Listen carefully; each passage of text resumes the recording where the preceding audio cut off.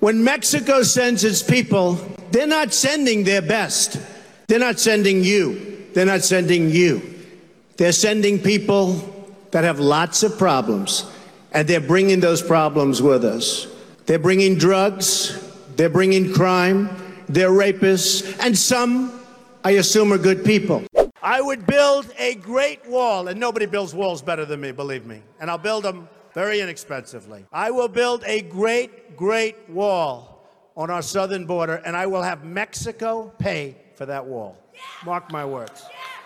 Donald J. Trump is calling for a total and complete shutdown of Muslims entering the United States until our country's representatives can figure out what the hell is going on. I'd look her right in that fat, ugly face of hers. She's a slob. She ate like a pig. A person who's flat-chested is very hard to be a 10. Does she have a good body? No. Does she have a fat?